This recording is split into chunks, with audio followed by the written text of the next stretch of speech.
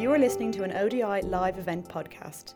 You can find out more about events and research by the Overseas Development Institute by visiting our website, odi.org.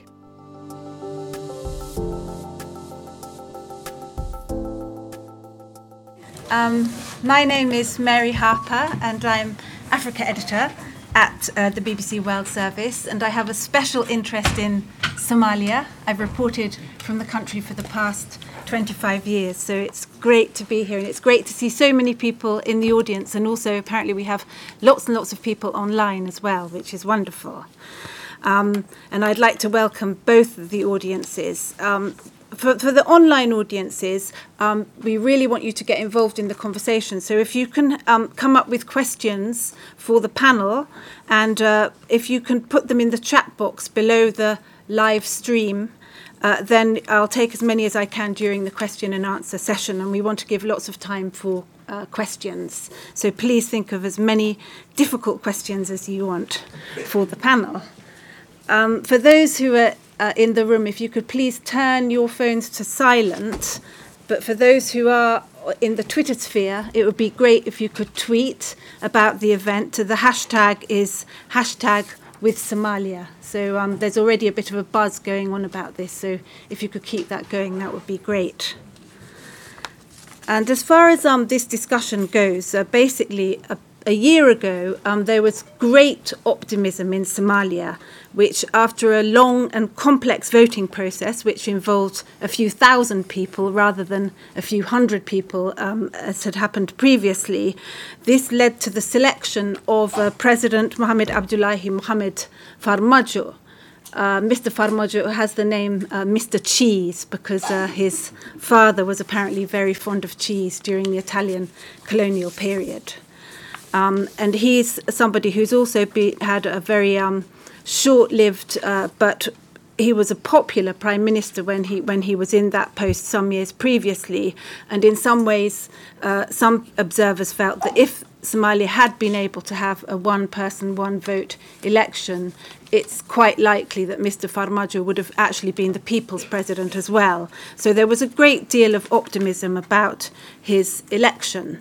There have been some signs of progress under Mr. Farmajo. I think as a journalist, we always find more room to criticise than to praise. But really, there have been some positive signs. For example, the fact that 1 year on, the same prime minister is still in office is an achievement because they usually get sacked pretty fast. There's usually quite a fast turnover of prime ministers, which leads to all sorts of problems. Also in December, the IMF commended the Somali authorities on their progress on policy reforms and also on the successful completion of the country's first staff-monitored programme since the end of the civil war. So there have been some positive steps. But for many people, especially perhaps those in Somalia, perhaps especially those in Mogadishu, some of the optimism has really dissipated. For example, in October, there was what's referred to as Mogadishu's 9/11, with a massive truck bombing that killed more than 500 people. And there's also been many, many other attacks continuing in the country, conducted not just by Al-Shabaab, but by clan militias, regional armies, land grabbers, all sorts of groups who continue to ensure that violence is a daily part of many people's lives. And in fact, something that was fairly worrying, one could say, that the BBC, where I work, every so often they compile a map of Somalia and with who controls what territory, and they've just come up with a new one this month, and it shows that Al-Shabaab is actually in control of more, or at least has a significant presence in more parts of Somalia than it did 18 months ago, that actually various stretches along the coast, various towns, and especially various roads have actually been lost by AMISOM, the African Union Force, and the Somali army. There's also some fears are being expressed because AMISOM says at least that it's on the way out. That's okay. I was wondering what was happening. And that AMISOM has already, 1,000 troops have already left AMISOM. Another 1,000 are supposed to leave this year, and it's supposed to complete its withdrawal by the year 2020. And there does seem to be consensus amongst many observers that the Somali army is in no way ready to take over to guarantee the security of Somalis. As well as the security challenges, there are very big humanitarian issues. There's been years of drought. Somalia did, though, manage to avert what was widely predicted to be conditions set for famine, and it averted that last year, which is definitely an achievement. But it's estimated that about half the country's population are in dire need of humanitarian assistance. And in response to this, earlier this month, DFID and OCHA convened a high-level meeting in London to draw urgent attention to this humanitarian crisis and the need for a swift and substantial response. And the aim of this event here at the ODI is to kind of build on the momentum of that meeting and really try to drill down on what are the main drivers of conflict in Somalia and whether there is any prospect for peace, and if it's achieved, how it could be sustained, to ask questions about what the Somali government and others in the international community, perhaps particularly, should do about security now that AMISOM has started to leave. And also this issue, there is an increasing number of countries that are getting actively involved in Somalia. For example, recently there's been various tussles between the UAE and Qatar and other countries, and what can be done to try to manage all of those influences that are converging on Somalia. Well, to answer these difficult questions, the ODI has assembled really what I would say is a dream panel. I couldn't have made up a better one. So we have great people who can talk about this. To my left is Michael Keating, who's the Special Representative of the UN Secretary General for Somalia and head of the UN Assistance Mission to the country. Michael's had extensive experience working with political and peace-building transitions. He's worked as Associate Director at Chatham House. He's been a Senior Advisor to the Secretary General Special Envoy to Syria and also Deputy SRSG in Afghanistan. So he has a remarkable pedigree in these fields. To my right is Sara Pantuliano, I hope that's right, who's Managing Director here at the ODI, where she's led the humanitarian team for 6 years. She's a member of the Global Future Council on the Humanitarian System of the World Economic Forum and Managing Editor of Disasters Journal, as well as being a trustee of IRIN News and SOS Sahel. Sara has also worked with the UNDP on its peace-building unit in Sudan. Joining us from Nairobi, we can see at the bottom of the screen there, is a former colleague of mine, Rashid Abdi, who used to work with BBC Monitoring, and I always used to read his analyses of the situation in the Horn of Africa. I learned a great deal from Rashid. He's now the director of the Horn of Africa section of the International Crisis Group, and he has a PhD in comparative religion and philosophy. He's also a fellow of the Rift Valley Institute and has worked not only for the BBC but for the Daily Nation in Kenya. So he's a former journalist. And last but not least, here on the screen is Professor Ken Menkhaus, who's in North Carolina. He's professor at Davidson College, where he's taught since the early 1990s. He's published more than 100 articles, book chapters, monographs and reports on Somalia, and is definitely one of the world authorities on the country. He did his PhD in Somalia in the early 90s, and he's also worked as a special political advisor for the UN operation in Somalia. So we really have got a stellar cast of people to talk to us today. So welcome to the panel, and thank you everybody for coming. I think, Michael, we'll start with you. So it's been a year now since President Farmajo came to office, and it would be great if you could kind of give us an assessment of how you think him and his government have been doing this past year. What are the main challenges his government faces, and not just his government, but the UN and other interested groups in Somalia? I mean, do we have any reason to be optimistic about Somalia, or should we just treat it as the basket case it's often referred to in media? I am shocked you're asking me that question, Mary. My answer is there are very strong grounds for continuing to be optimistic about Somalia, but that does not mean that the challenges the country faces aren't formidable. As I like to say, people who haven't been to Somalia for many years or who have never been there tend to have an image of the country which is defined, through films like Black Hawk Down or Captain Phillips or other things. And the news of Somalia tends to be of bombs and violence and hunger and famine. But of course, the reality is actually very different. For those of you who haven't been, say, to Mogadishu or many of the other cities and go back there after a while, the transformation is visible. So at a superficial level, things are definitely different. But that is not to say that the progress being made in Somalia isn't irreversible. The challenges are, of course, enormous. You've touched on many of them already. It is a terrible place to be a woman, to have a child. It is the human rights deficits are multidimensional. The number of people who are displaced, the last year saw 1 million new displaced people on top of 1 million previously. The insecurity is a reality for most people in the population, whether you're well off or poor. That insecurity takes many different forms. And the most high-profile one was, of course, the bomb in Mogadishu on October the 14th. Unfortunately, the numbers keep climbing. We now think it's over 600. And as you say, it's the worst improvised explosive device ever in the history of the world in terms of the number of people killed or maimed.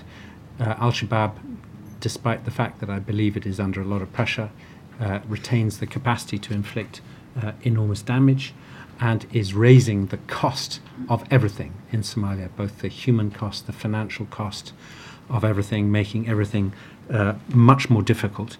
And as you've also mentioned, Somalia is in a part of the world that is considered to be very strategic, and it continues to be a place in which powers tend to play out their rivalries and in which their geopolitical ambitions crash into each other. And it has been very vulnerable to that. But having said that, I do think there have been some extraordinarily positive things that have taken place in the last couple of years. And, perhaps I can only really talk with some authority for the period that I've been there, which is approaching 2.5 years. And even in that period, there are now conversations taking place in Somalia that simply were not taking place a year ago, whether in the socioeconomic field, whether in the security field, or in the political field. In the socioeconomic field, I suppose the most salient issues relate to the determination of this government and this Prime Minister to try and raise taxes and revenues for the state, whether through normalization of the relationship with the international financial institutions, or by reaching a political understanding, as it were, with the private sector, that in return for paying taxes, the private sector will receive services such as security, infrastructure, vocational training, and all the rest of it.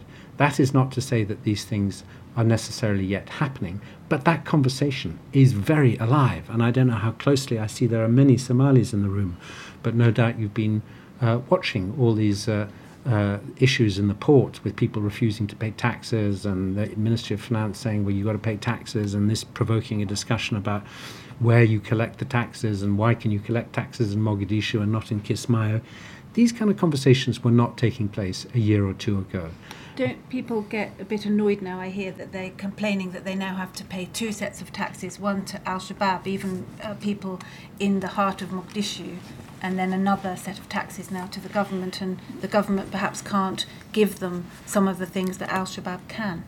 Yes, I mean, in certain areas, Shabaab can provide security in a way that the government can't. So if the private sector is saying, we will pay you taxes if you are better at providing security than Al-Shabaab, then that is a very strong incentive, and it's something I think the government is taking very seriously. And that actually leads to a second issue where I think there's real progress and a very different conversation going on, which is how can the security sector be sorted out? And in the last 18 months, there's been an agreement on the national security architecture. There's adoption of an approach to security called the comprehensive approach to security, which recognizes that security isn't just a military issue. It's also about rule of law and policing. It's about local governance. It's about countering violent extremism. And it's also about addressing some of the grievances that fuel insecurity. So that's very significant. And most recently, in the last couple of weeks, there's been the adoption of something called the transition plan. I think you referred to this, the security transition plan, whereby the Somalis are now defining an agenda over the next 1 to 4 years where they want to assume much greater responsibility for security while recognizing that they are not in a position to do that yet. Something that some of you may have heard of called an operational readiness assessment has been undertaken. It is very brave of the government to do this. Essentially what it was a fairly intrusive review of what the capability of the Somali army and the Somali police and that revealed that they are in very poor shape, actually. And the Minister of Finance has embarked on a process to try and get the payroll sorted out. There's a recognition that you need to strengthen institutions, not just train people, and that security is also about working with local communities, building local governance systems. That's also a very big development. Mary, I don't think that was happening 2 years ago. It's new. Another positive development is last year a national development plan was adopted, the first one since the 1980s. And that is genuinely driving the conversation between the government and the development partners. I mean, you've got to have your stuff, in the national development plan if you expect to get funding from the common pot. Now, of course, there are some partners to Somalia that don't, non-OECD DAC partners that don't necessarily go through these mechanisms, but still, it is increasingly getting traction. The idea that you need a development plan. And again, for those of you who are in the room who know Somalia, the idea that Somalia had a development plan a few years ago was fanciful. It was all about humanitarian aid and security. But now there's a development plan. That raises, I think, another issue, which is how can Somalia break what seems to be its perennial dependency upon humanitarian aid? What kind of investments can be made, given that the country, at one level, is actually very viable? I mean, it's got tremendous resources, wind power, solar power. It's got 2 phenomenal rivers. It used to be one of the biggest agricultural exporters in Africa, the biggest banana exporter in Africa. It does not have a massive population. I mean, the fundamentals are pretty good. And ironically, as a result of so many years of conflict, it's got an amazing diaspora, extraordinary trading links. So there's some really good things going for Somalia. And there's another conversation, is how do you get away from humanitarian aid exclusively and start investing in things like urbanization, water management, tertiary infrastructure, and so on, to create public works, jobs, and things like that. So I know it would be more useful to have a conversation rather than a long kind of, sort of speech by me, but I just want to end at this point by saying I don't underestimate the political challenges. And fundamentally, you said, how does the UN see things? I mean, I see the UN's role is actually trying to help Somalis figure out what kind of state they want. What kind of state Somalia becomes is up to Somalis. It's not up to anybody else. The whole federalism project is about Somalis talking to themselves about what kind of powers they're prepared to share and what kind of powers they want to keep to themselves. It is a complicated discussion because it requires a constitutional agreement on whether there's a presidential system or a parliamentary system or some kind of mixture. What is the relationship between the federal government and the federal member states? Who has the authority to raise revenues? Who has the authority to assign revenues? Who has the authority to tax? Who has the authority to command, the police and the army and the maritime? very complicated discussions. But what's exciting is being there right now with all these conversations taking place, not helped, by the way, by Somalia having a very fluid political marketplace, which in my view needs to be stabilized. And there are a number of very practical ways in which it can be stabilized, because if it isn't stabilized, this commendable agenda by the government to get debt relief, to sort out the security sector, to deliver services, is going to be endlessly hostage to Somali politics. And the national political sport in Somalia is impeachment and motions of no confidence and, external actors taking advantage of this. Facing one of and these yesterday, there was an impeachment motion against the speaker, which I gather an hour ago collapsed. There's another one against the Prime Minister, motion of no confidence. But this is Somali politics. And I think at a certain point there need to be stronger rules and regulations to stabilize this, and in particular, as the President keeps saying, to do something about corruption, which is really horrendous. I mean, the institutions are, the law is very weak, and fighting corruption is really going to be a fundamental issue and requires both structural and intrusive measures. Thank you very much, Michael, and there'll be plenty of time for you to answer people's questions when we've gone through the other panelists. And Sarah, if I could turn to you now. The conflicts in Somalia are incredibly complex, and they've actually been going on for far longer than Al-Shabaab's been in existence. It's been in existence for about a decade. Conflict in Somalia has been going on, internal conflict anyway, for at least 30 years. And you've recently republished a report here at the ODI analysing whether the UN system is actually fit to sustain peace. And I wondered whether you could just talk us through this report and how it applies to Somalia. That would be really helpful. Thank you.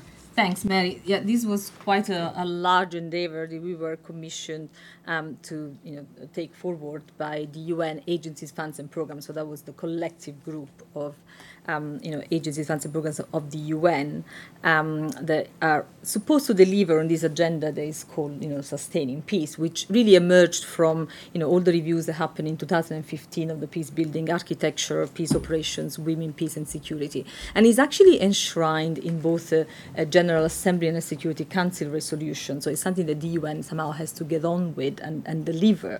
And it takes the whole concept of peace building, which is always been quite projectized and technocratic, into a much more all-encompassing concept that goes from prevention to addressing root causes of conflict, working with parties to end hostilities, national reconciliation, and then recovery, reconstruction, and development, like everything really, which of course is part of the problem because the concept is so all-encompassing that it's become quite nebulous. And so what came out of the review was that actually the vast majority of, I would say all the agencies, funds and programs are really struggling to operationalize the concept, to really make that meaningful in terms of programs and, operations on the ground. So it has become, or it risks becoming a bit of a catch-all, concept to which everything is tagged, so everything is sustaining peace. Somalia was supposed to be one of the case studies that we were supposed to, to use for the review, but because of the pre-famine situation, we were not able to go to Somalia. So I'll just say something about the general findings and then how really they relate to Somalia.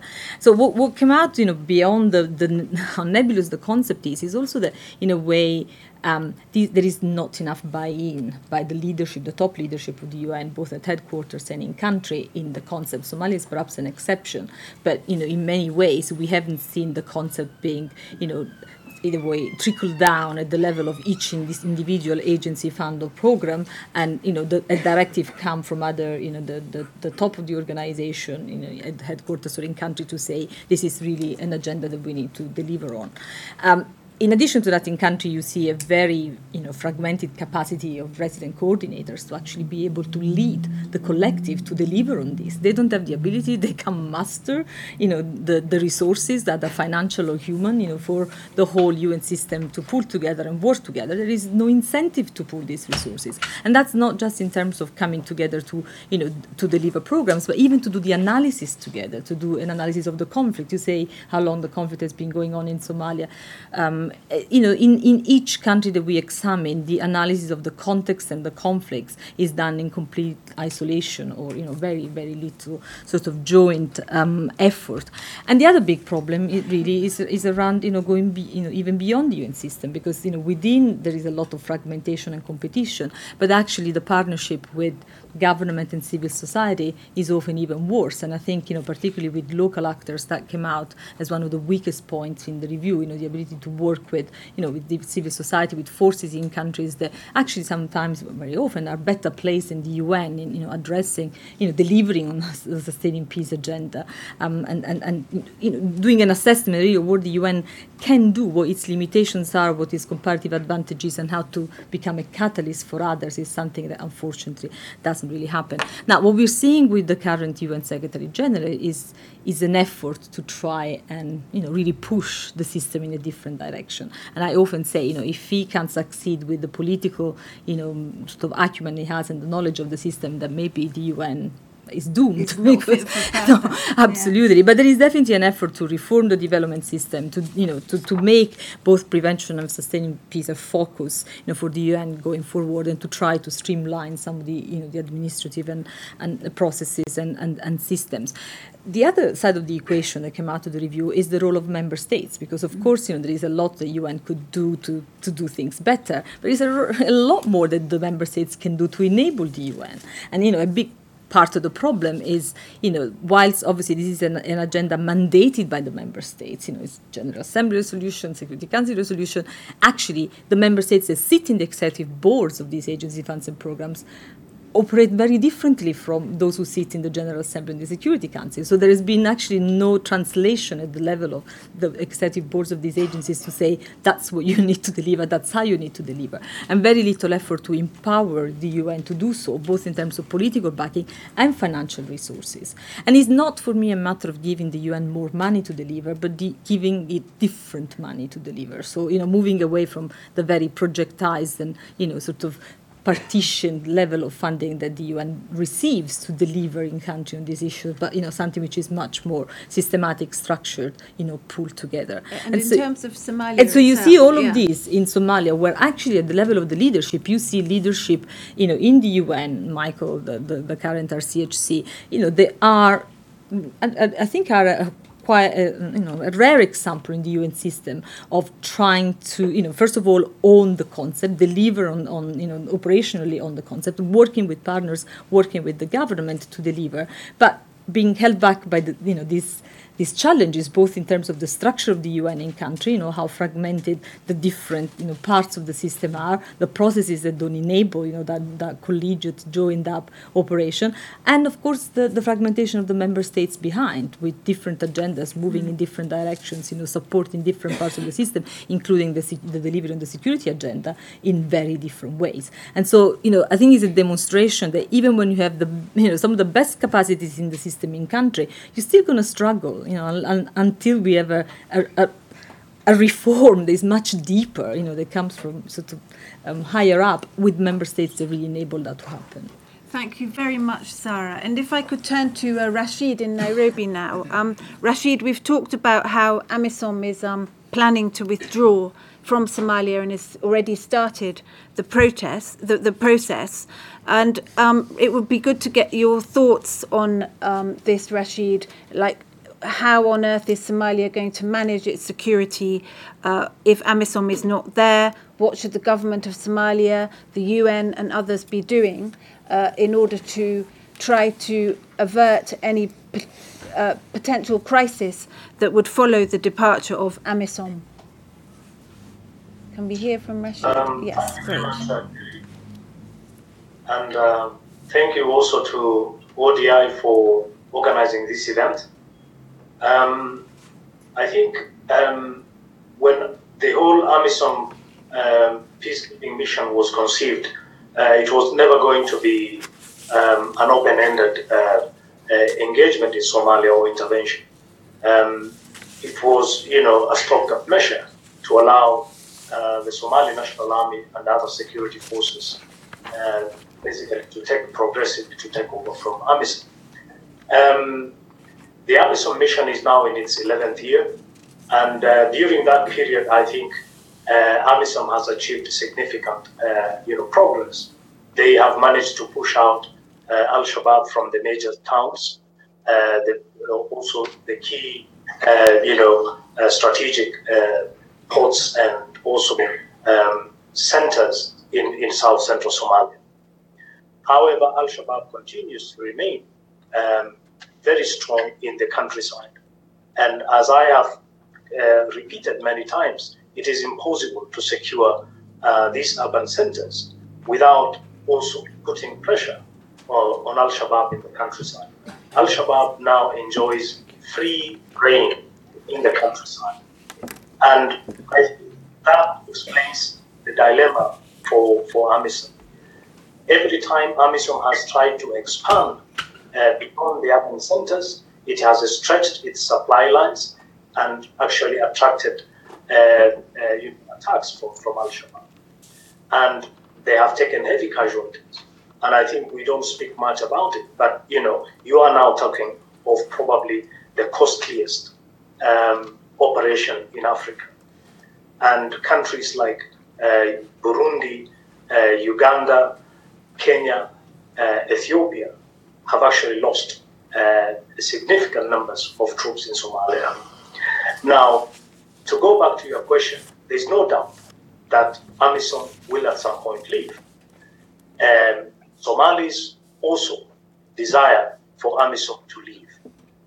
And the problem is the Somali National Army capable of taking over the security responsibilities? And the answer clearly is no. There is a debate on how long it will take the Somali National Army to be fixed, how long the Somali National Army will be capable of taking over security responsibilities.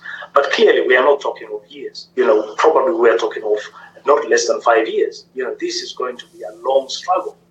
And any hasty withdrawal of AMISOM is going to be catastrophic for Somalia. And Rashid, do you think AMISOM has an appetite to stay longer than it says it will? That is actually one of the biggest issues. Depends, first of all, on resources. There is no doubt that there is conflict fatigue within AMISOM. Soldiers want to go back home. Army commanders are fatigued and tired. So, after a 10-year mission, it is going to be like that. It's not going to be any different. The problem, again, has been the issue of resources, and the relations between AMISOM and donors has not been very good in the last 2 or 3 years, largely because of funding cuts. So there are, I think, clear challenges for AMISOM. This was not actually even a peacekeeping mission. This has become a peace enforcement mission. It has grown to a massive, 22,000 strong, troop, level. So, the resources needed to keep this AMISOM mission going for years is also not going to be there. So to go back to your question, I think there is no doubt that AMISOM exit plan, can only work well if it is synchronized with also the building up of the Somali National Army.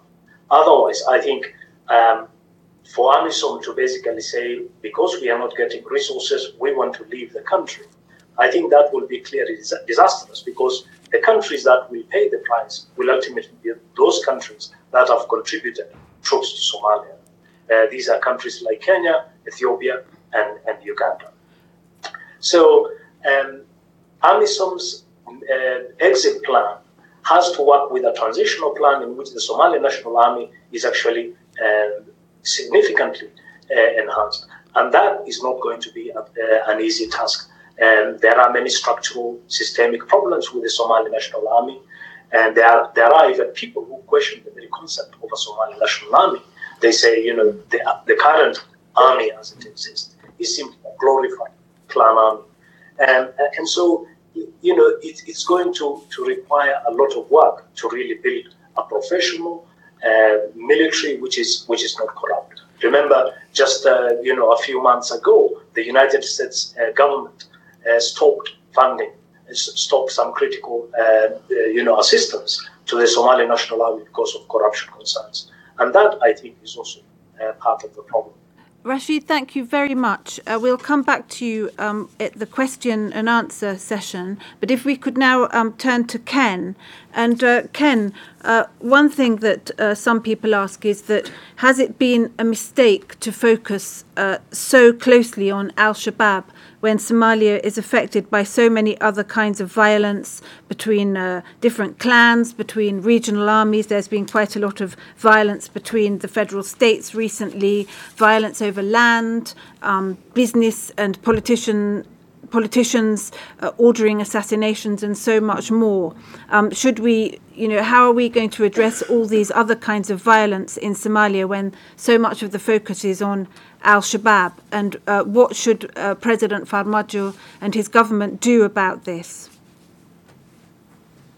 Thank you. I think that your question was really put to the test a few months ago when Mogadishu appeared at one point to be on the brink of major political violence that had very little to do with Al-Shabaab, that had to do with rising clan tensions within the government that had everyone right at the edge of their seats. And that was a wake-up call, reminder that much of the political violence and the threat of armed conflict in the country has to do with other forces besides Al-Shabaab. Al-Shabaab, however, is deeply embedded in the political violence directly and indirectly, and that's what I'd really like to get to in my comments. Is when we think about political violence in Somalia, it's part of a set of other syndromes that includes corruption, and that includes intentional political deinstitutionalization or conscious efforts to undermine and prevent rule of law and a functional government. Those three things can't be understood in isolation from one another. And they form a system that has evolved in Somalia over the past quarter of a century of state collapse. Systems are, by definition, pervasive. Systems are integrated, so all different sections of society are bound up in it. And systems are self-reinforcing. And I think what we have seen in Somalia is the rise of a system that includes routinized rules of the game on the use of political violence, both by Al-Shabaab, by politicians, by business people, by clans, all in pursuit of two things in Somalia, which dominate the political landscape. One is survival, and the other is appropriation of resources. The fact is, Somalis are compelled to work within this system that has emerged over the past quarter of a century, even if they hate it. And many Somalis, of course, hate this. But there's just no way to ignore it or try to pretend it doesn't exist. This system has included the rise of cartels and networks. That's really what we see, both with Shabaab, with clans, with some of the government agencies. This is a network of networks in Somalia, a set of competing mafias and cartels that make use of political violence when they see fit. It's also characterized by very high levels of collusion. And that, again, gets to your question about Al-Shabaab. The fight against Al-Shabaab has to be put in the context of Al-Shabaab often colluding with the very parties that we think are fighting it. Al-Shabaab has very effectively penetrated those other entities, whether it's AMISOM or the Somali government or regional member states. It has done a very effective job of creating insecurity and then providing the means to protect you from it, which is another way to say it's a very good extortion racket, what we called taxes a little while ago by Al-Shabaab, others would call extortion. And all of this, of course, has harnessed clanism in a particularly destructive way. So those things, again, all feed into a system that's in place. It's going to be very difficult to break. That includes, again, routinized use of political violence. There are rules of the game that people have with regard to violence. I say this because part of your question was, what can President Formaggio do? And I think when you're thinking about systems, it's just much bigger than one person, much bigger than one leader. Systems do change, and I think that's where we have to be optimistic and try to find channels of energy and interests in Somalia that look to replace and undermine this system, and we do have them. They're going to have to come from both above and below. We're going to have to see leadership by example at the highest ends of the government, restricting and eventually eliminating the use of political violence. We're going to have to see grassroots movements that create new rules of the game, that this is not done in our city, this is not done in our region. And I suspect it'll... Examples of this, Ken? Are there any examples of this already happening? Certainly, across. That's one of the things about Somalia that's so fascinating, is that you can come across such diverse situations from one town to the next. Somaliland has done, I think, a very good job at establishing different rules of the game regarding mobilization of clanism, regarding use of political violence. I think it's slipped in recent years, and that's a bit worrisome. But they clearly have a different set of rules of the game regarding political violence. In Kismayo now you've got enforced peace. There are rules of the game that aren't necessarily likely to hold if the Jubaland government were not imposing it by force, but it's a relatively peaceful place. We've seen over time towns and cities like in Boroma. There was a time years ago where I've spent time in Beledweyne and in Johar, where they had relative peace, and they had what some might call an elite compact about what you can and can't do. That's going to take time and is going to be subject to reversals, but I think that's the only way to see an eventual decline in the use of political violence as a tool that the elites use against one another. Thank you very much, Ken. Now we can start to take questions. Both from the floor here and also from the online audience. We'll start with people who are here, and I'll take questions in twos or threes. And when you ask your questions, can you please make sure that you give your name and your affiliation, and also keep your questions or your comments relatively brief. There's a question, and there's microphones. There's a question there, a question at the back, and then a question here. Oh, and there's, okay. Yeah, hi. My name is Abdul Razak Kahi. I'm one of a Somaliland diaspora community member. I live in London. I've got two questions for Mr. Keating, UN Secretary General Info to Somalia.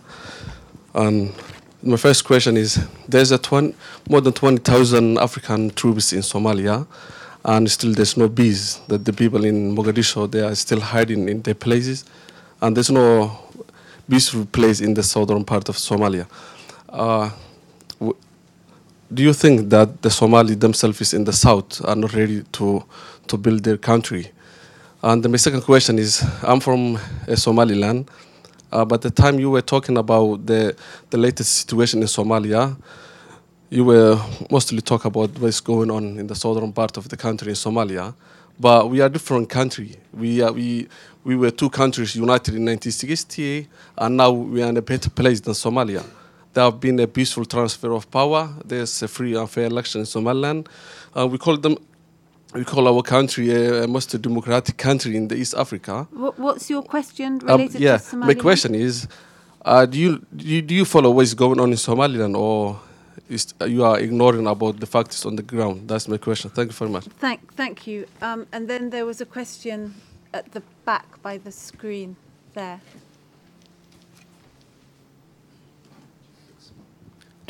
Hi, my name is Conrad Heiner. I'm a member of the International Election Observation Mission to Somaliland's recent presidential election.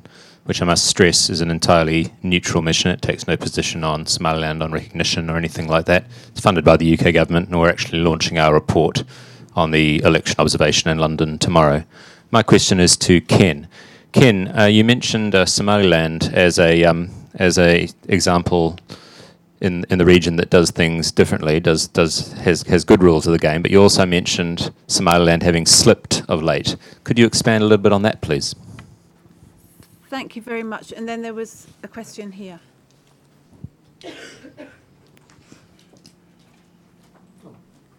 Hello. Is it on? No. Yeah, it's on. It's on. 1, 2, yes. Okay, my name's Wayne Green. I'm independent consultant in international relations and Global Affairs Limited, and I've had some interest in Somalia. The question I would like to say is, today, does a president have the full trust of the Somali people of Somalia? And can the UN guarantee that there will be a free election, one person, one vote, as promised in the next presidential election? Thank you very much. I think, Michael, quite a few of these questions are directed to you, but we'll make sure other people answer as well. Have you got... Sure, I'll be very brief. So, I mean, on the question about, are Somalis ready to build their own security and security forces and peace, I think the answer probably has to be no. I don't think either the political agreements are in place, nor are the institutional or operational capacities available for Somalis, particularly in southwest, to assume those responsibilities. The good news is the government is very straight up about this. I mean, the government took the brave step a few months ago to undertake, with the support of some partners, including the UN, something called an Operational Readiness Assessment, an ORA, which is a very kind of long-winded way of saying they did a kind of audit of the capacity of Somali forces. And it has revealed that the Somali army and indeed the Somali police are simply not in a position to assume responsibility for these things for any number of reasons. Some of them very obvious and to do with training and equipment and so on. But some of them, it's not so explicitly stated, is that there simply isn't sufficient political consensus whereby these forces are trusted. And so there's a long way to go before Somali security forces are both able, acceptable to the population, accountable, where there's clarity about to whom they are accountable, and affordable. So the answer is no. In terms of visits to Somaliland, I go up there quite often. I've had meetings with President Solana, with President Bihi. One of the things I had to research, because I was asked the same question as you've just asked, is why does the UN ignore Somaliland? By the way, when I go to Kismayo, I'm asked, why does the UN ignore Kismayo? When I go to Beledweyne, they say, why does the UN ignore Beledweyne? And everybody feels that they're being ignored. But we did do some research into where the UN is deploying people, spending money and all the rest of it. And Somaliland actually gets more than, depending on how you measure the population, but more than its sort of share. So we certainly, one of the things that we are really supporting is the idea that there should be a negotiated, there should be a process of negotiation between Somaliland and Somalia to sort out its problems, because whatever the final status of Somaliland, it must be the result of negotiations. I don't think violence is going to get us there. The other question was, can the UN, but does the President have full confidence of the people? Does the Prime Minister of the United Kingdom have the full confidence of the people? Does the President of the United States? No, the answer is no, not the full confidence. But I think there's a... What's that? There's a different context here to Somalia. We can talk about that later. Yes, but I mean, of course, the President, as Mary said, it was amazing how popular his election was. He's just done this tour of the northern areas, which arguably is more friendly towards him than some other parts, but that went extremely well. So I think he, and there have been a few setbacks, but every president, every prime minister tends to enjoy a honeymoon period followed by a bit of a dip. And that's no different in Somalia. Can the UN guarantee one person, one vote elections? I think it's behind your question is a number of assumptions. I don't think it's our job to guarantee one person, one vote elections. Our job is, the Somalis have collectively written a memo to themselves. We will have one person, one vote elections in 2020, 2021.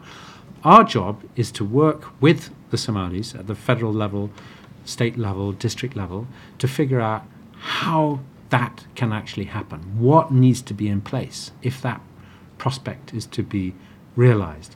And again, as with everything in Somalia, it requires political agreements on the electoral model.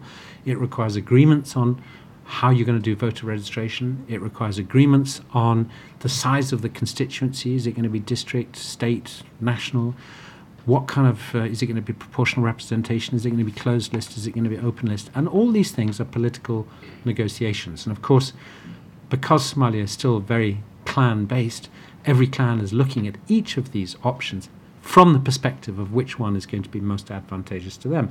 So the point I would make is that, and it actually speaks to something that Sarah said, one of the things that we want to do better is apply conflict prevention and conflict resolution methodologies to processes like electoral reform, constitutional review, building an army and a police force. I mean, one of the lessons of Somalia is that if people are left out, you will pay a price for that. Maybe not immediately. Elite deals that exclude minority groups or marginalized groups will not hold eventually. So in building this moment of opportunity to build institutions, if we have got to get the design right, and I don't think we do enough in this kind of thing to draw upon the lessons we've learned around the world and in Somalia in the way we go about these things. Can I just underscore what Michael said? Because I think this is something we've seen in country after country as they sort of struggle on this transition towards greater stability, whether it is post-conflict. It's a very ambiguous term. When a country is really in a post-conflict phase, but elections become a yardstick for the international community to measure the success of a country, which very often actually aggravates some of the tensions.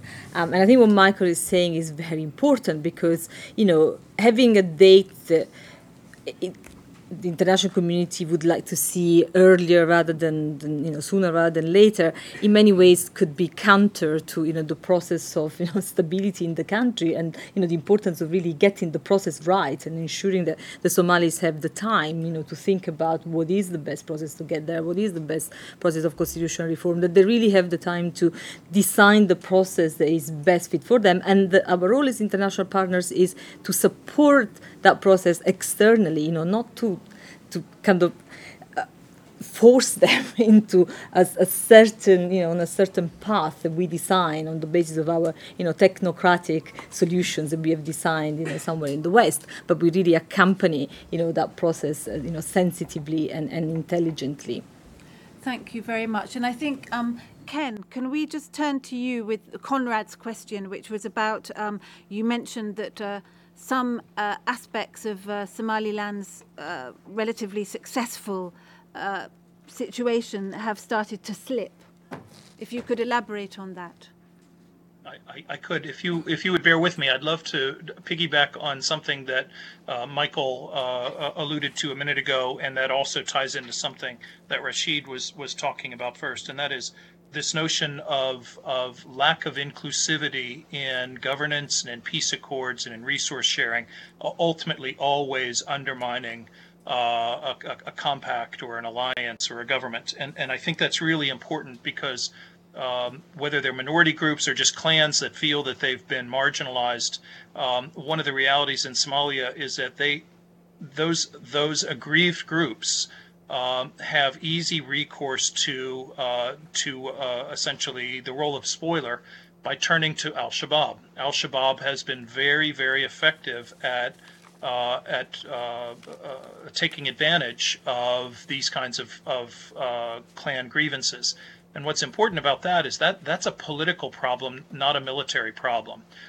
In order to shrink Shabaab's reach into clans and its temporary alliances that it exploits, Somali politicians have to address the grievances. And if they do, then there's still going to be huge pressure, as Rashid said, for the Somali National Army to be put up to speed so that it can replace AMISOM. But it'll at least reduce some of the pressure on them if we can come up with some of these political solutions. Now, on to Somaliland. First of all, foreigners who speak about Somaliland are immediately in grave danger of being criticized and attacked on all sides. So I'm going to try to be very careful about this. Whether you support Somaliland's current status as a self-declared independent state or you don't, you have to recognize the enormous success that it has had over the past quarter century of keeping the peace and allowing for a chunk of territory where 3 million or so people have been able to live their lives in security and with some degree of economic recovery for a quarter of a century. And that is something we have to be very attentive not to allow to backslide.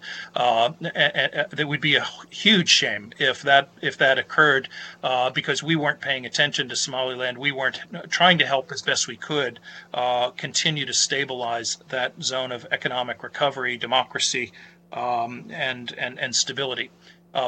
Why I say that there has been backsliding, I think all Somalilanders and anyone else who's been there know this, but there has been deterioration over the years in terms of, first of all, again, deinstitutionalization. We have seen the government shrink to a smaller and smaller circle of family members around the former president, Silanyo, the disproportionate influence of a handful of large companies operating in Somaliland that really disempowered the population, high levels of corruption that discouraged a lot of Somalilanders, creeping authoritarianism at one point, slippage on civil liberties and the free press and freedom of assembly. And then for me, one of the things that worried me the most the last time I was there was just the level of clanism that has survived and in some ways gotten worse in Somaliland. Was discouraging.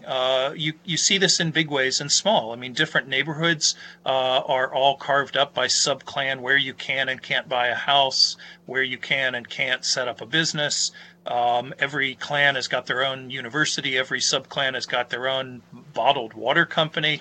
What I saw was less of a sense of Somaliland identity than I have seen in the past and more slippage to sub-clanism. Now, that may be temporary. I hope it's temporary. I hope the recent election has helped to reverse that, but that's never a good sign. And when you combine that with some other, I think, systemic problems in Somaliland, 80% urban unemployment in Hargeisa, the rise of gangs, which so far haven't been too violent, but they're pretty ubiquitous. They're causing more and more trouble. I worry about those things, and I hope that Somaliland can engage in a course correction on them for the sake of the 3 million or so people who live there. Thanks very much, Ken. I'll come back to the floor very soon, but just to give our viewers and listeners online a chance to ask some questions. They've sent lots of them. So I will start from a question from Jok Maduk Jok, which seems like a South Sudanese name, which is great. Thanks for taking part in this conversation. And maybe this one could be for Rashid. His question is Ethiopia undermining development in Somalia by reducing cross-border river water through its construction of dams? Does the international community need to step in? So maybe, Rashid, you could talk about that and maybe a little bit more about Ethiopia's relationship with Somalia. And then we also have a question from Arman on the Horn, who I know who he is. I don't know if anyone else does. Anyway, he's someone who works in Mogadishu. He says, where does the panel see Al-Shabaab in the future of Somalia? And how do we reconcile the innate appeal of its nationalist Islamist agenda to many Somalis and even parts of the government itself? Maybe, Rashid, you could comment on that as well. I hope you can hear what I'm saying.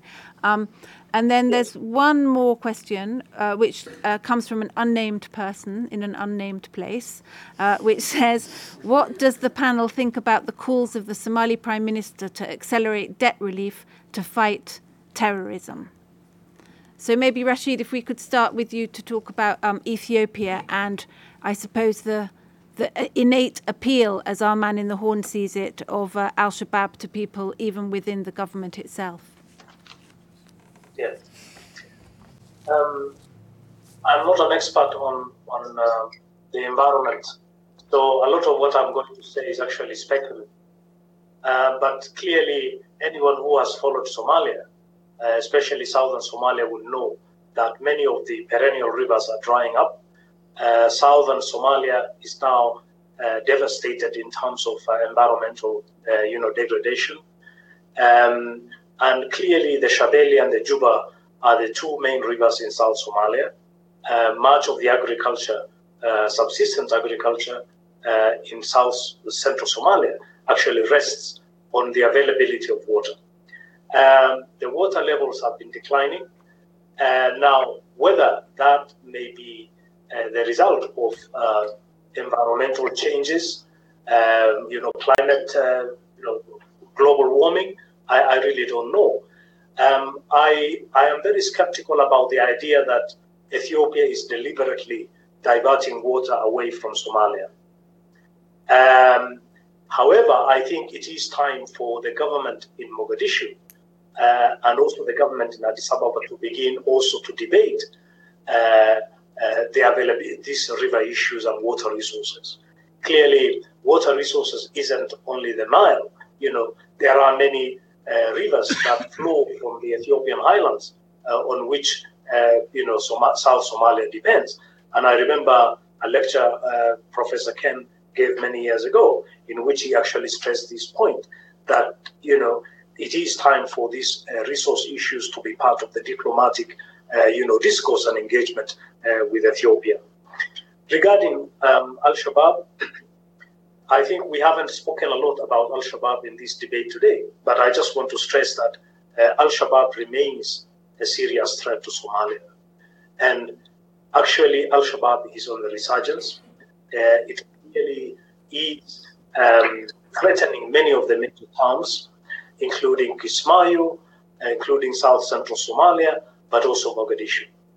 And unless Somalia's national army and the security services get better, the danger is al-Shabaab will progressively,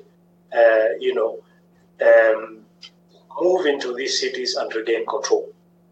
And we keep on stressing, and we should actually reiterate again, that as long as the government does not deal with conflict issues, with local governance, improving local governance, especially the discord between the subclans, al-Shabaab will continue to exploit those differences to rebuild its strength.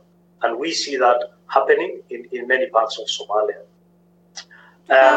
The question in terms of what our man on the Horn describes as the innate appeal of al-Shabaab's nationalist Islamist agenda to so many people in Somalia, including, he says, people in the government. That is a difficult question because no doubt there is a strong Islamist component in the current government, in especially senior positions of leadership. Also, we know that there are shadowy Islamist groups that have been competing for power in Somalia for a number of years. Now, the way in which Islamist politicians have maneuvered in the last decade is actually to prop up politicians or to basically work with secular leaders. My suspicion or my fear is that as Somalia moves towards the one-man, one-vote, many of these, shadow Islamist groups will come out into the open, and it will, I think, given their organization and resources, it is highly likely that in any free election, an Islamist party will come to government. Now, whether that is a bad thing, I really don't know. But yes, Islamism remains a very popular, force, organizing principle in Somali politics. Is not going to go away. And a lot of that is also based with a certain nationalist narrative as well. Thank you very much, Rashid. I wonder, Michael, do you want to talk about the issue of debt relief briefly? Or shall I pass that to someone else? Yeah, no, well, The question was, what do we think of the Prime Minister invoking debt relief as a means of defeating Al-Shabaab? Of all the reasons deployed to campaign for debt relief, that is not the one that is most usually, used. But I can see where he's coming from, because I think what he's basically saying is that unless the country can start providing basic services to the population, including, in particular, health and education and basic infrastructure, vocational training, job opportunities, public works, then the country remains perennially vulnerable to extremism. So I think that is an issue. If I can just build on or react to something that Rashid has just said, I think, again, there are many Somalis in the room, so I say this, I'm happy to be contradicted, but I think if, one of the lessons of Somalia over the last few decades is that a clandestine state capture program is likely to result in further violence and conflict. State capture, whether it's by private, business interests or ideological interests, is really a recipe for continued conflict. So I think the challenge is, how do you maintain political space? How do you continue to ensure that everybody can be included in the conversation? And I don't think this is a complete mystery, by the way. I think there are a number of ways in which this can be done. Clearly federalism is not everybody's cup of tea, but one of the things that I point to when I have this conversation is that federalism is basically what you make of it.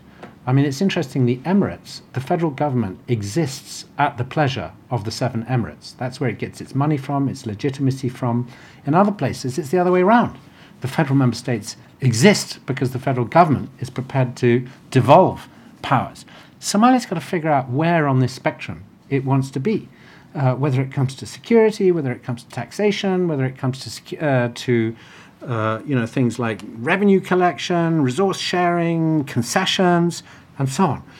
And I think the important thing is that conversation about where Somalia wants to be must be maintained and should not be suppressed. It should not become a clandestine conversation.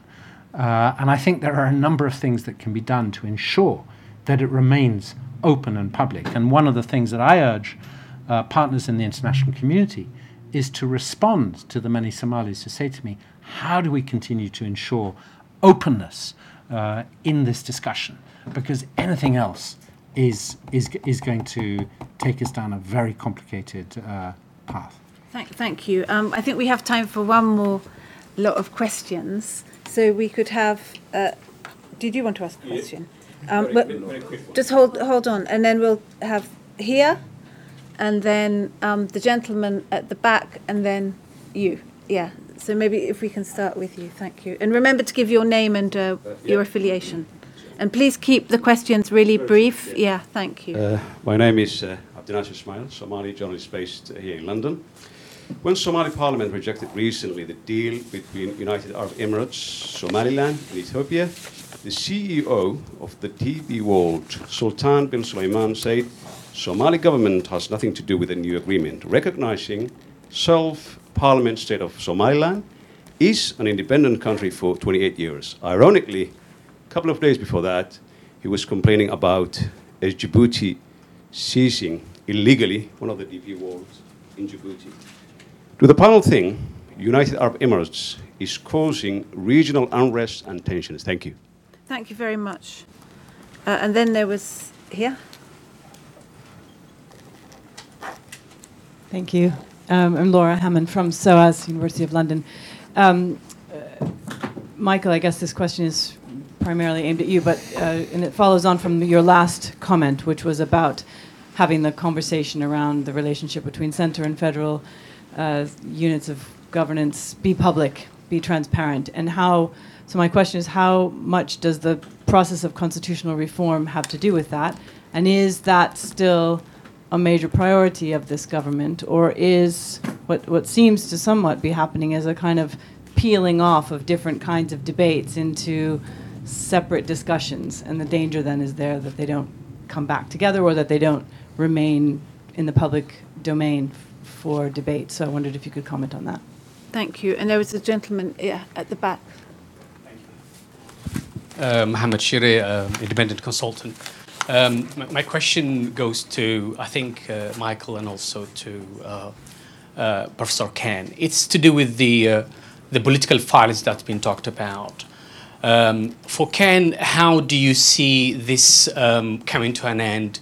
There's been extreme political violence in the Somali context lately. And what's the role of the UN in terms of dealing with or curbing the recent political violence? And my other question is to do with the transition. Michael touched upon the fact that the Somalis are not capable, the Somali National Army or Somali forces are not capable meeting the security needs of the Somalis. If that's the case, are we admitting failure of the transition plan completely, that the government also put forward a draft transition plan? Are we admitting a failure in that? And what was the, sorry, and the other point I want to raise about the London conference, there's been a security architect and a security pact. Is that all lost? Thanks very much. And then we'll just take one more. There's a gentleman at the back there. Sorry. Yeah.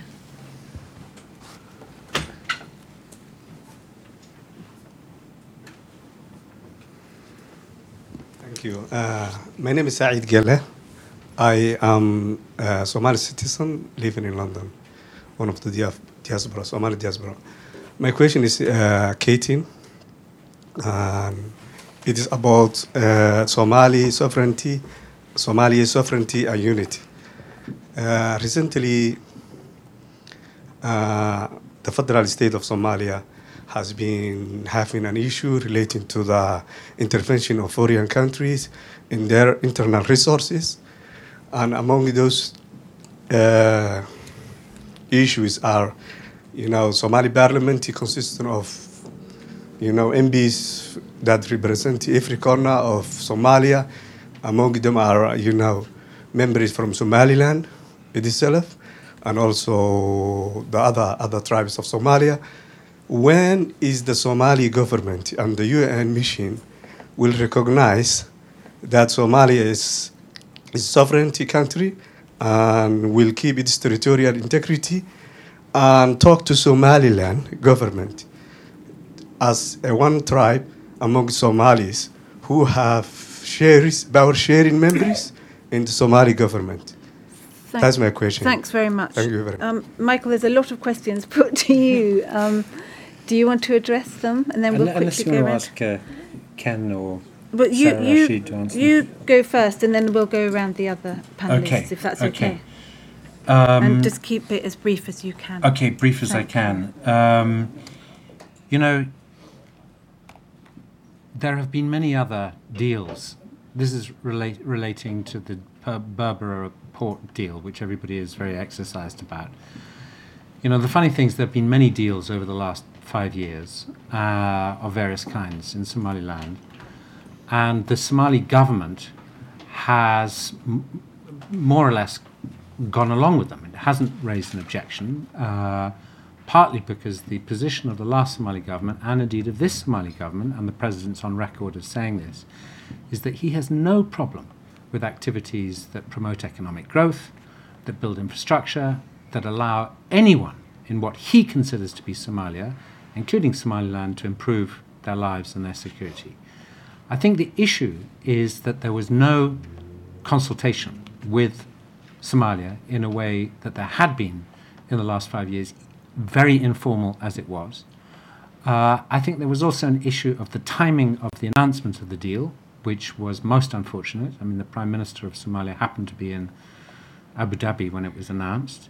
That actually forced the Prime Minister, for understandable reasons, to denounce it, which then resulted in the thing that you referred about, the DP World people who are essentially a company making a very political statement and raising questions as to whether that statement by the company represented the official views of the government of the Emirates. That question has not been answered. The point is that Somaliland, whether we like it or not, is not recognized by the African Union as an independent state, nor is it recognized by the UN as an independent entity.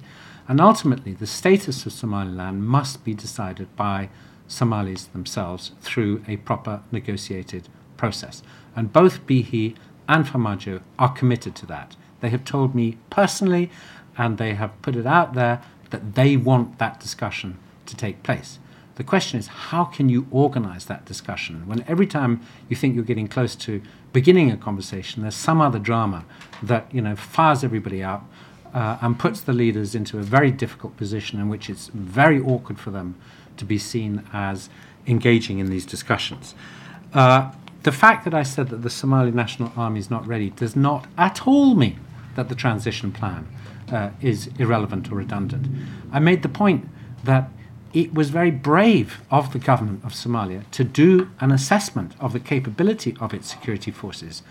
I think that's great. They've now got a baseline. It means you've got a baseline for the transition plan. If anything, it makes the transition plan more meaningful. So that's the way I would answer that question. There's a long way to go on the transition plan. When will the UN, what was it, Somali sovereignty and unity, when will the Somali government... Sorry, the what? Let's leave that one for Ken. Okay, I think, how about the constitution? Oh, the constitution one, Laura's question. Yes.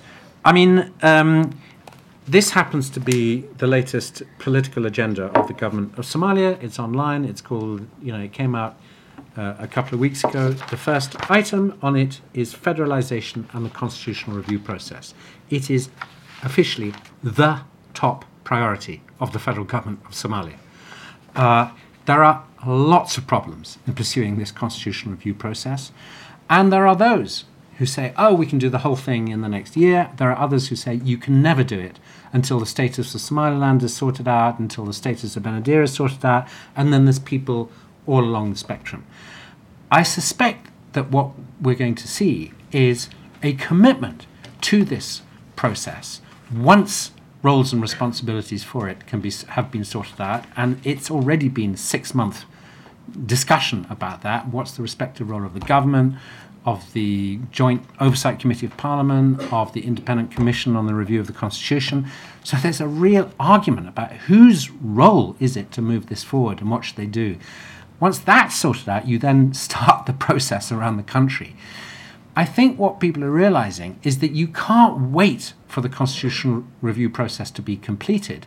A number of interim agreements need to be put in place relating to security, relating to resource and revenue sharing, relating to, concessions and all sorts of other things. You can't say, let's wait to the end of this thing and then we'll sort these things out. You've got to maintain momentum. So I see a 2-track thing. One is pursuit of this very complicated process at the same time as a number of interim agreements that will allow the conversation to continue and will allow the federal process to develop a stronger substructure. Thank you, Michael. Ken, there was a question for you about political violence and how it could... Would you mind repeating that? I had a very loud lawnmower go past my window repeatedly while he was speaking. I didn't hear a thing. It was basically about, how you can bring it to an end, all of these different forms of political violence. And does the UN have any part to play in that? I forgot to answer that. Don't worry. It's okay. How the political violence will end. I would go back to the observation that I made earlier about rules of the game.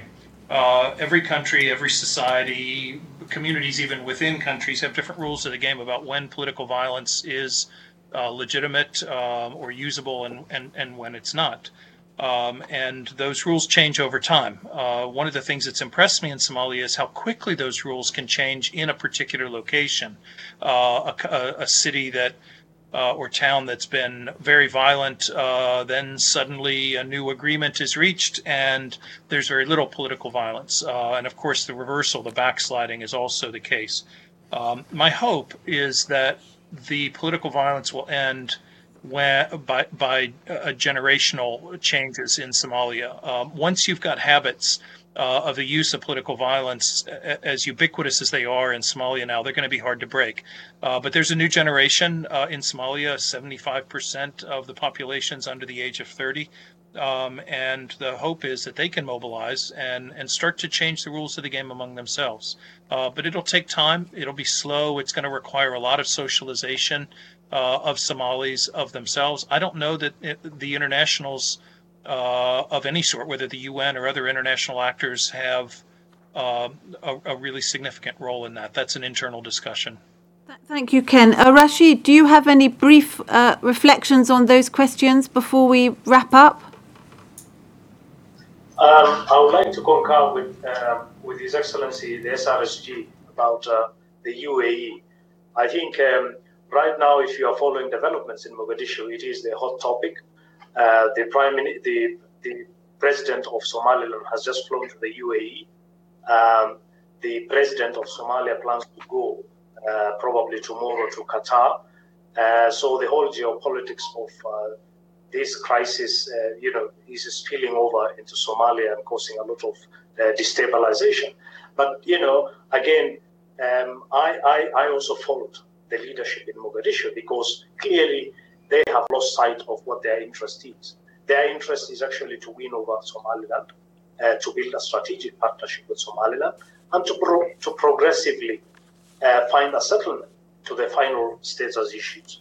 Right now, the way they are behaving is actually alienating Somaliland. Thank you, Rashid. And basically, we have run out of time. But before we go, I'd like to thank everybody who's been watching and listening online, wherever you are in the world, all of you for coming. And just very briefly, if each member of the panel could give their sort of final reflections, just 1 or 2 sentences each, that would be great. So maybe, Michael, if you could just give a very, very brief thoughts for people to take away. You began by talking about the enthusiasm of the government, and then by implication you were saying, oh, well, we're now in a totally different space and everything is going pear-shaped. I think that's a pretty tough interpretation of what's going on. I still think we are in a moment of opportunity. I think there's, despite the challenges, despite the vulnerability of Somali politics to corruption, to interference, I think there is still hope that that this agenda of the government can be fulfilled. My thought, and by the way, what is the alternative to this? I mean, that's, I think we've got a government now that is probably the best we've had in a while. I don't see what the alternative is. I think the key thing is for Somalis to talk to themselves in a respectful way. Failure to do that is making them very vulnerable, including to being part of a broader geopolitical game, which is not going to be good for the people of Somalia in addressing their many problems, whether they're humanitarian, development, or security related. Thank you, Michael. That was great. Sarah? I'd like to echo what Michael said, and also offer a reminder to us as the friends of Somalia, the partners are supposed to support the Somalis. I think we have a tendency as international partners to always wanted to see quick results. I often say that it took my country 70 years after the end of the civil war in Italy with the Second World War to finally contemplate the idea of electing somebody who was not related to the fascist regime. And yet, in these countries we expect, people to move on, their traumas and the societal divisions really quickly. So it's for us to have the patience to allow the Somalis to work through these divisions, to overcome the trauma, to overcome the difficulties, to rebuild their society, supporting them, with intelligence and patience, and giving, if there is anything we can do, is help create the space for dialogue, sort of support them quietly and without sort of hurrying them too much, and making sure that the dialogue is not just at the central level, the federal level, but it's also local. It's really looking. We're talking about the causes of political violence. There are so many different causes. Looking at what is pushing the youth is so disillusioned. Looking at the differences between the clans, looking at the challenges around the sense of injustice and grievance. It's all of that needs to find the space to be addressed and healed. Thank you very much, Ken. Perhaps we could hear your final brief thoughts. I would say that business as usual in Somalia is not an option, though I agree with Sarah that generally we need to be patient and give time and space. Somalia doesn't have a lot of time right now, particularly if AMISOM does continue its withdrawal.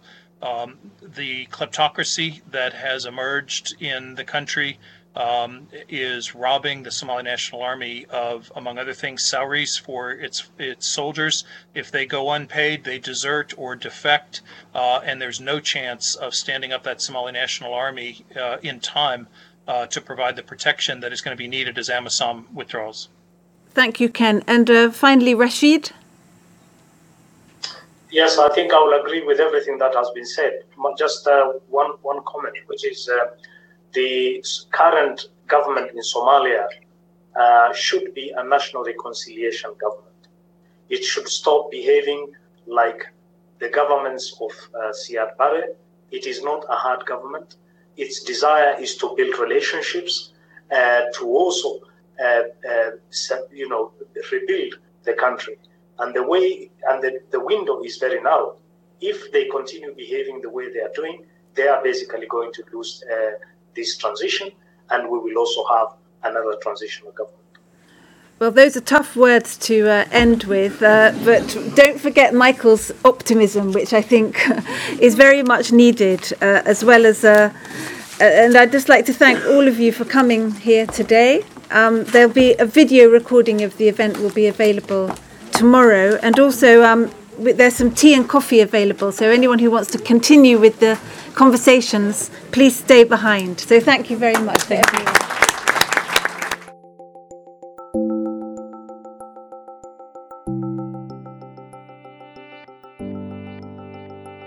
Thank you for listening.